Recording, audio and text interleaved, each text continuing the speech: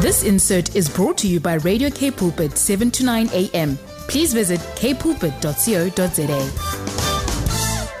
Christian perspective on the news does not necessarily reflect the opinions of Radio K Pulpit or the on-air presenter, but is the independent viewpoint of the individual contributor. Please send an email to info@kpulpit.co.za should you have any further inquiries. Christian perspective on the news. It's a Friday morning. That means we get to connect with Dr. Peter Hammond, who's the founder of Frontline Fellowship, the Reformation Society, Africa Christian Action, as well as the William Carey Bible Institute. Good morning, Dr. Hammond. Hope you're well.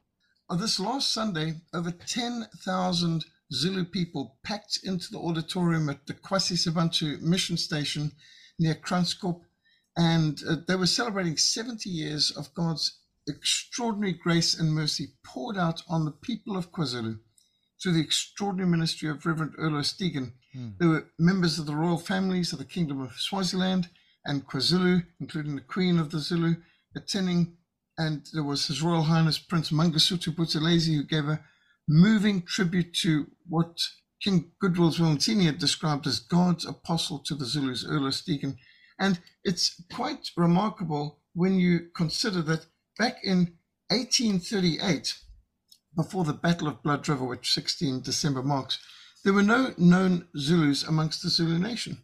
There were no known Christian Zulus amongst the Zulu nation, despite the dedicated spiritual labors of British missionaries and American missionaries amongst the Zulus for 18 years previously. So great was the hold of superstition and the reign of terror of the Zulu kings, Shark and Dingon, and fear of the witch doctors. No Zulus were known to have responded to the preaching of the gospel before the defeat of Dingon's impis at the Battle of Blood River, 16 December in 1838.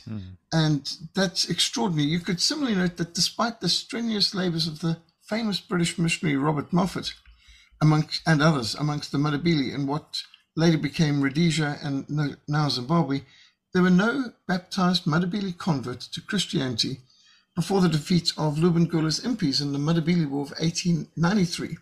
So observing the significance of the Day of the Covenant is in no sense anti-Zulu. I've got many precious friends amongst the Zulu, and having read extensively on the history and visited many of the strategic battle sites and museums in KwaZulu, I have to regard the covenant made by the Boers and the Battle of Blood River as the beginning of the spiritual liberation of KwaZulu. Only after the Battle of Blood River did hundreds and then thousands of Zulus come to Christ, and today there are millions of Zulu Christians, and I've just experienced the most extraordinary time, and over the years I've been many times to the mission station at Kwasizabantu, which I see as the most successful and blessed mission station anywhere in Africa. And when my father-in-law, Bill Bathman, heard me say that, he said, "Peter, you can upgrade that to the world.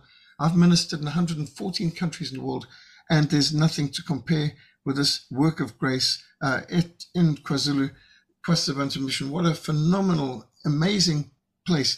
And it's got to be noted that after the victory, after Dingon's forces at the battle, 16 December 1838, the Afrikaans Christians built a magnificent mission station and church at Umgungundlovu, Dingonstad, within sight of where the massacre of the Trek leader Piet Retief and his 100 followers, who were brutally tortured and massacred after voluntarily leaving their weapons outside the kraal out of politeness.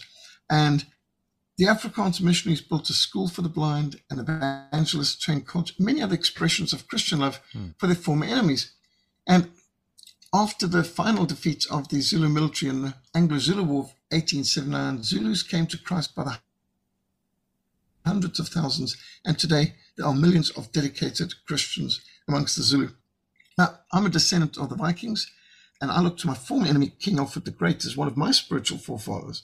Although the original Hammonds would have been amongst the Viking invaders of England, I recognize that the conversion and discipling of the once brutal Vikings began with the military victory of King Alfred the Great and his Saxon armies over the Vikings.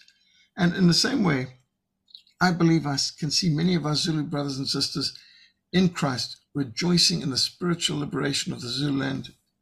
It began with the original Day of the Covenant, and it's an extraordinary story, an amazing thing to see how God worked, and God can work all things together for good for those who love him and are called according to his purpose. And what man means for evil, God can use for good. And just as the descendants of the Vikings and of the Matabele can look to their previous enemies as the spiritual forefathers, I believe that the Zulus and the Afrikaner and the English can look back after having been once locked in deadly battle, but now united in Christ. King Keshweo, or he was then Prince Keshweo, was part of an 1868 reunion of both former enemies at a battle site on the banks of the Nkom River, what today is called Blood River. And Prince Keshweo made a speech at that time when they were dedicating a cairn in the middle of where the original deformation lager had been. And he said, since that day, the Zulu and the Boer people have been at peace, and they are as brothers, and they are good neighbors, as though they lived under one roof. And that was the original day of reconciliation, you could say.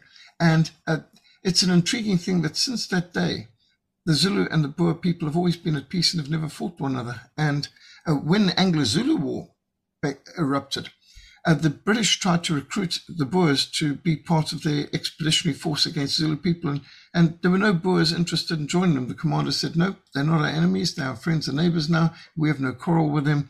And the depiction in the famous Zulu film that came out, I think, in 1966 or so, with Michael Caine, it's got so much fiction, so much falsehood in that film, which so many people think is well made, but it's awful history. It depicts a battalion of Boers coming past on horseback as saying, no, we were no more, and they left. In fact, it was Basotho horse who came past. And so in so many ways, the film Zulu is awful history. Even the way they depict the missionary, who was actually a Swedish missionary at the battle site. But of course, they got so many things wrong. One doesn't want to get distracted. The important thing is this. In the scriptures, the Lord promised in Genesis 22, verse 17, that thy seed shall possess the gates of his enemies. Jesus Christ is building his church. The gates of hell shall not prevail against it. And it's an amazing, wonderful thing to see the fruit of the gospel amongst Zulu. I must say, what a magnificent mission station, what a tremendous work of grace. You can see people of all races working together in unity and harmony, and on so many projects. Radio Kwasi there, I think it's the largest Christian community station in the country, broadcasting in 4 languages, 24 hours a day, and has been since 1995. An amazing work of grace. The Aquila water plant, which is like living waters flowing, 54,000 litres an hour being pumped out of there. Interesting, because the original farmer who sold that land back in 1970 sold it because he said there wasn't enough water for his cattle. And now they are selling literally millions of litres of some of the highest quality spring water in the country from that land. Their farm, so phenomenal. Their school, they've often had the award-winning students or the best students in the country. So many living waters, the teacher training college, Cedar College. They've got missionaries going out from this mission station all over the world, as far afield, Mozambique and Angola. They've got clinics and hospital in Mozambique. They've got mission stations as far afield as Romania and Australia. So absolutely tremendous. And I was just taken by the fact that, all of this really began with the original Day of the Covenant back in 1838, and 16 December really should be a day of reconciliation, a day of the covenant, a day when we remember that we serve a faithful God, where the Lord has made it clear that we are blessed in order to be a blessing. I will make you a great nation. I will bless you. I'll make your name great. You shall be a blessing. I will bless those who bless you. And the phenomenal blessings that flow when we are obedient to God. Therefore know that the Lord your God, he is God. He is the faithful God who keeps covenant and mercy to 1,000 generations with those who love him and who keep his commandments. That was fascinating. Thank you so much, Dr. Peter Hammond. Fascinating historical and biblical outlook there from Dr. Peter Hammond, who's the founder of Frontline Fellowship, the Reformation Society, Africa Christian Action, as well as the William Carey Bible Institute. Thank you so much for your contribution today, Dr. Hammond. And just a big thank you from us here in the studio and to our listeners who enjoy you every Friday. Thank you for your contribution throughout this year. And we really pray a really wonderful and blessed Christmas time for you and your family, and that you will rest well. And we look forward to connecting again in the new year. Thanks so much, Bradley. And we praise God for 10 years of Radio K Pulpit and 5 years of Christian Perspective News. It's a great privilege to be part of this. Take care, and thank you so much. Thank you. God bless. This insert was brought to you by Radio K Pulpit, 7 to 9 a.m.